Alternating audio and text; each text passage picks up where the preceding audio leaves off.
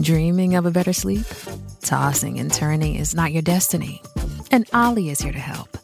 Ollie invites you to sink into sweet, sweet slumber to improve your mental and physical health and overall wellness. More than just melatonin, Ollie's ingredients help you unwind your mind for a delightfully dreamy drift off.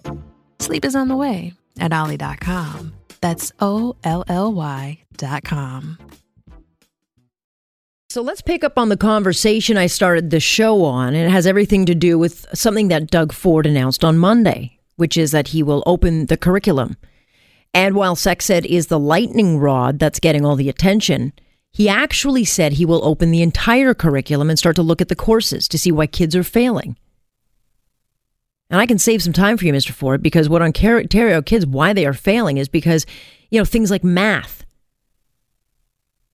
things like English, the basic skills of our provincial curriculum have been hijacked by ideology, union-pushed ideology. And as I've talked about before on this show, kids are simply not being taught problem solving and the needed skills that they are going to need to go into university or get a job. And the example I give is what's being pushed by the ETFO, which is one of the province's biggest teacher unions in this province, is that they're teaching courses like Social Justice Warrior and Me, where your kids can learn about things like white privilege, gender, and classism. And when we have all of, more than half of grade 6 kids failing basic math, I think we got a big, big problem. So I welcome any leader who talks about opening up the curriculum, even if it's a political hot potato.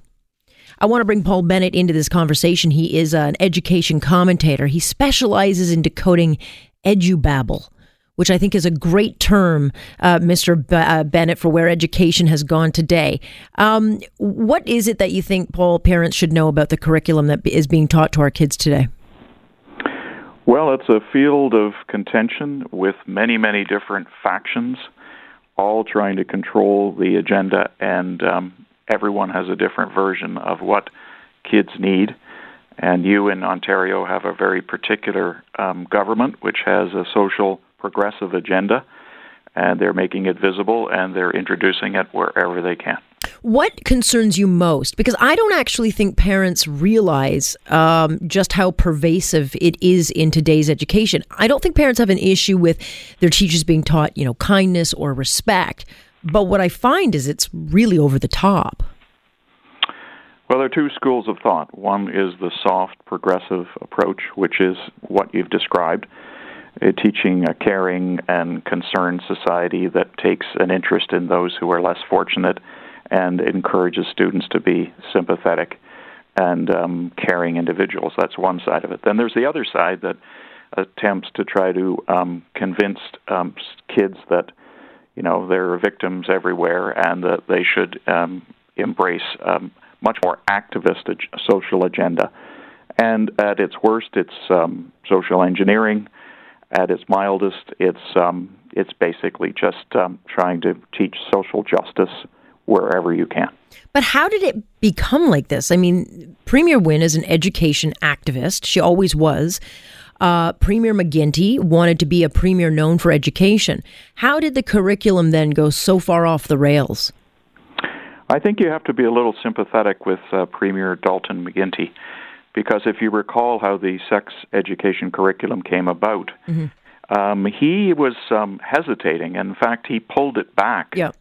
And as being a very strong Catholic and being raised in that kind of family, I think he had a better sense of the differences of opinion over questions of, the sanctity of marriage and questions relating to what is and is not appropriate in teaching sex to kids at all ages. I think it was fairly conservative. On the other hand, I think Premier Wynne tends to be more on the progressive end of the equation. Now, keep in mind there are various factions. The Ministry of Education at Queen's Park is not completely committed to social justice education, but in the Elementary Teachers Federation of Ontario, that well-known curriculum document, which, by the way, is voluntary and is being introduced in schools where there are teachers that are extremely keen on it Yeah. and want to adopt it. It's not really official policy. It kind of seeps up Yeah. or bubbles up in various places. So it would be misleading to say that that is the curriculum. One of the things that I'm concerned about, as an educator and as a graduate with a doctorate from the Ontario Institute for Studies in Education, is that my own department has kind of been phased out, which was history and philosophy of education, and it's now essentially social justice education. And everyone that was teaching history and various other subjects has been moved around, and it has really taken over the Ontario Institute for Studies in Education, and that needs to be watched because it will really determine who the next generation of graduate students are and the kind of orientations they'll bring. And we know that when OISE changes direction, such as this in this case, it tends to have a reverberating effect over the years. Not initially, but it tends to seep into the system. Okay, take me back, because when you talk about things like history, are you suggesting that courses like that have been altered so that they're more from the view of what the teacher might want to teach, opposed to what the history books actually say? Oh, absolutely. There's been a steady erosion. I've written professional articles on the collapse and destruction of history as a subject discipline in the secondary schools. And what has been happening over time is social studies have crowded history out, and then it becomes so watered down that the curriculum becomes more or less just teaching social issues in a historical context. And at its worst, it's basically potted plant history. So World War II becomes a lesson in the internment of Japanese Canadians, and right. Students learn all about empathy and concern and redress for past injustices, but they don't know who fought World War II.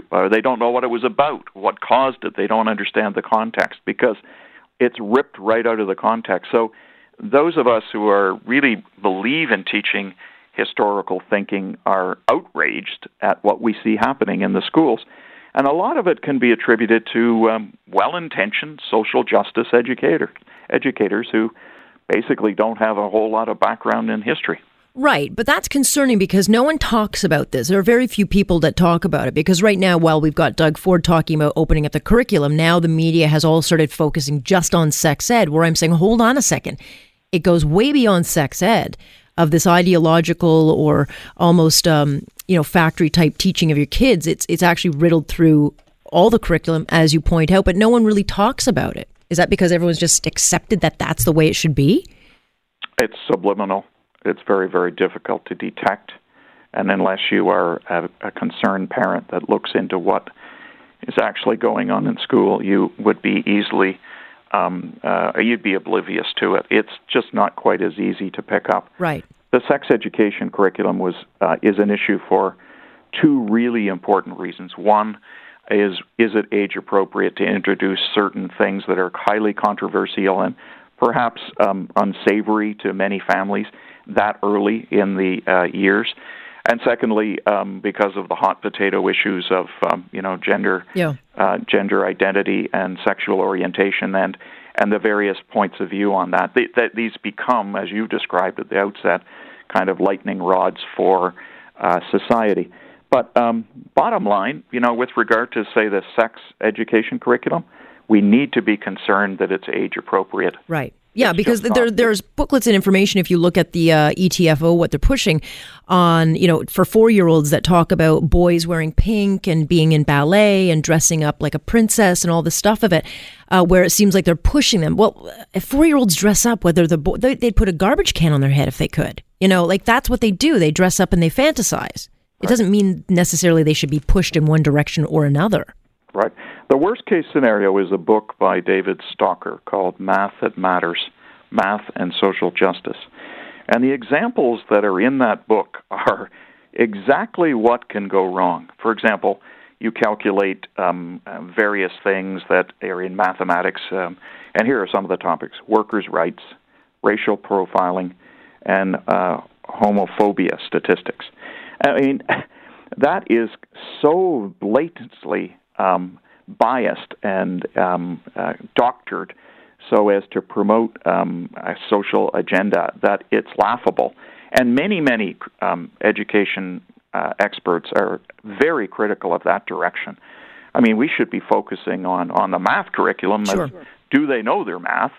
And do they get the right answers? I don't think we should be worrying about entertaining them in this fashion. Just quickly before I let you go, because I'm running out of time, how can parents, start to push back? Because I don't get the sense that all teachers want to be teaching this. I get the sense that it's really pushed on by the unions. I think you're absolutely right. Teachers need more autonomy. As parents, you need to be vigilant. You need to pay attention to what's going on.